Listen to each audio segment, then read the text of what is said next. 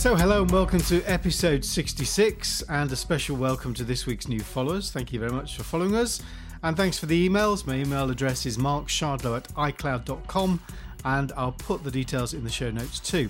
Well, today's guest first appeared in episode 22, which is where you can find his backstory. He is, I think I'm right in saying, one of the younger members of the GB Paralympics tri-squad. Yeah, about that. If not the youngest. What do you reckon, George? Youngest? George P's good? Yeah, not the youngest, I don't believe it. No, not on the performance squad, but one of, and I was the youngest in the Rio team. Yes, because what age were you in Rio? 20. I wonder what you've learnt and how much you've developed in the 5 years since. Yeah, so I was 20 going to Rio, and quite happily had my 21st birthday in the little break afterwards, so that was quite nice as well. The 5 year. Good time. Yeah, it was indeed. 5 years has been a lot of learning. Like, I've matured a lot as a person, but as an athlete in particular. Learned a lot just about myself and my training.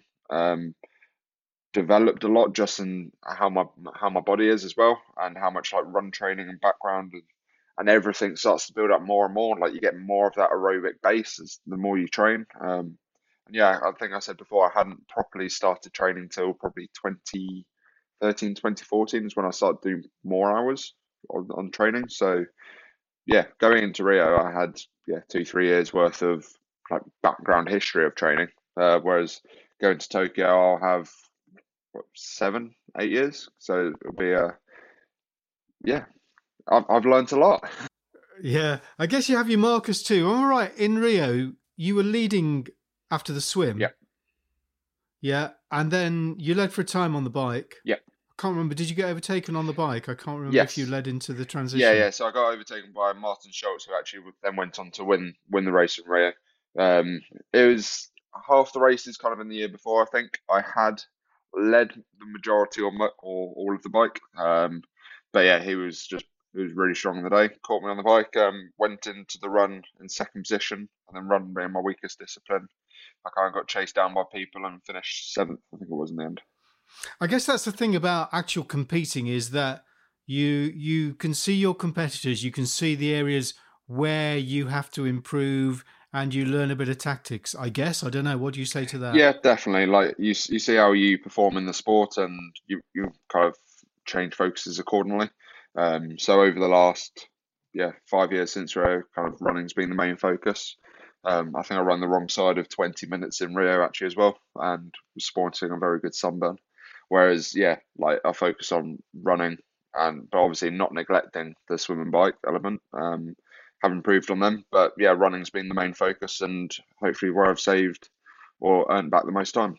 You talked about the racing there, and I suppose the one thing there hasn't been over the last 12 months has been competition for you. When we last spoke, though, you were in great spirits. You were heading off to London for an event. So just tell us about that event, because you not only went there, but you smashed it. Yeah, so that was Super League Triathlon that I put on quite a few able-bodied races over the last couple of years. And during the pandemic at the moment, they've done a kind of a safe distance, social distanced virtual racing. So you swim in a pool, but it's one person per lane. You bike on a turbo trainer which is set up to Zwift, and then you run on a curved treadmill, and it's all kind of that at a safe space, but you're racing virtually, so you all see each other, and it's hard not to like glance over at someone and see how their reactions are to what they're doing. But it's all kind of bit more virtual. And went to London. They amazingly put on the Paratri race for us, and it was just a really good day. Like, it was a good chance to kind of get them pre-race nerves, like just a chance to like make sure you know what you're doing nutrition wise, timing wise, and everything that encompasses around racing and the actual race itself. So it was brilliant for all sorts of reasons. Yeah, and it was at the London Aquatic Centre, which was the London 2012 swimming pool. Actually, watching it was a great watch. I was surprised actually just how good it was as a visual experience to watch on TV. So it's great to hear that you got that sense of it being a big competition as well. Yeah, like it's not going into it, and it's kind of not got the implications that a normal World Series or World Champs race has. But nothing's going to give you that, unlike being on an actual start line. But it did give me the pre-race nerves, and like you've got to sort out all your equipment and kind of make sure everything's all set up in the right place, and it's all them little bits that you possibly sometimes neglect or don't think about in normal training, and it was just great to experience again and race other people that aren't just British people or everyone on Zwift. Like to actually see like some of my competitors and different people that I see at races was also really good. I know you've got some news for us today. So what is your competition news that you're going to reveal today? Yeah, so on the 15th of May, the first World Series in Yokohama is back on. So we'll be heading over to Japan on the 10th of May, and that's kind of the first big race back within the qualification window. So there's some big points up for grabs, and qualification is resuming for Tokyo. Wow, and a flight. Yeah, a long one, a really long flight. I think it's like over 12 hours in the end. Yeah, a long flight and a lot of hotel room time. So yeah, it'll be fun though. I'm absolutely buzzing for it. It gives like you can see how everyone's dealt the last 18 months, and I'm excited to see kind of how I actually perform in an actual World Series race, which I haven't done since September 2019. And what a great place too, because Yokohama is about an hour's travel from Tokyo. The GB prep camp is supposed to be at the university just out on the outskirts of Yokohama too. So you really get that sort of Paralympic experience. Yeah, it's a race that we've done quite a few times as well. We usually tend to drop in actually quite late, and with our race, the para race being in the morning, it doesn't actually work out too bad like with jet lag, so it's quite good to drop in late. I think we're having to travel a day or two earlier this year, just to meet some Japanese and like the organising committee's requirements with testing and everything that they have to now do for races. But yeah, it would just be really good to kind of get out there and do a race. You talked about Rio earlier, and you said you were sporting a suntan in Rio.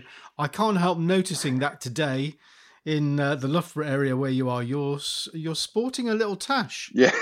What's the story of the tash, George? Well, I'm not the best at growing beards. I think Movember was the first, like the last one was the first year I could actually sport some facial hair that was actually worth recognising. I did a time trial at the weekend on Sunday and thought I can't really have a full face of beard. So I thought I'd go for a tash instead.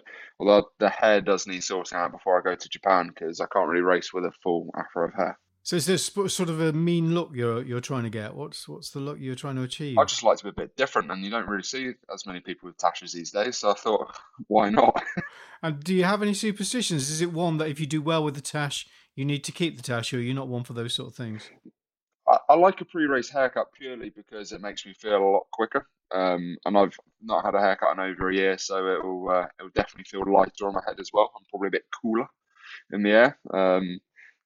If that's a superstition, then so be it. But no, nothing crazy. No, that sounds more scientific than superstitious. I like the sound of that. That sounds like a lean, mean para-triathlete. Well, look, great to see you again. Great that you had success in London. And all the best for travelling again. It must be amazing to think that you're actually getting back to some sort of normality. Yeah. So great to see you, and all the best. Thank you very much. That's para-triathlete George Peasgood. And if you want to hear more from George, go back to episode 22. It was a fascinating interview. Got a lot out of that myself. Episode 22, George telling us his story of his entry into para-triathlon. And all the best, George, for travelling to Japan next month. That's it from me today. I'll be back with another edition of Destination Tokyo tomorrow. Thank you very much for listening, and goodbye.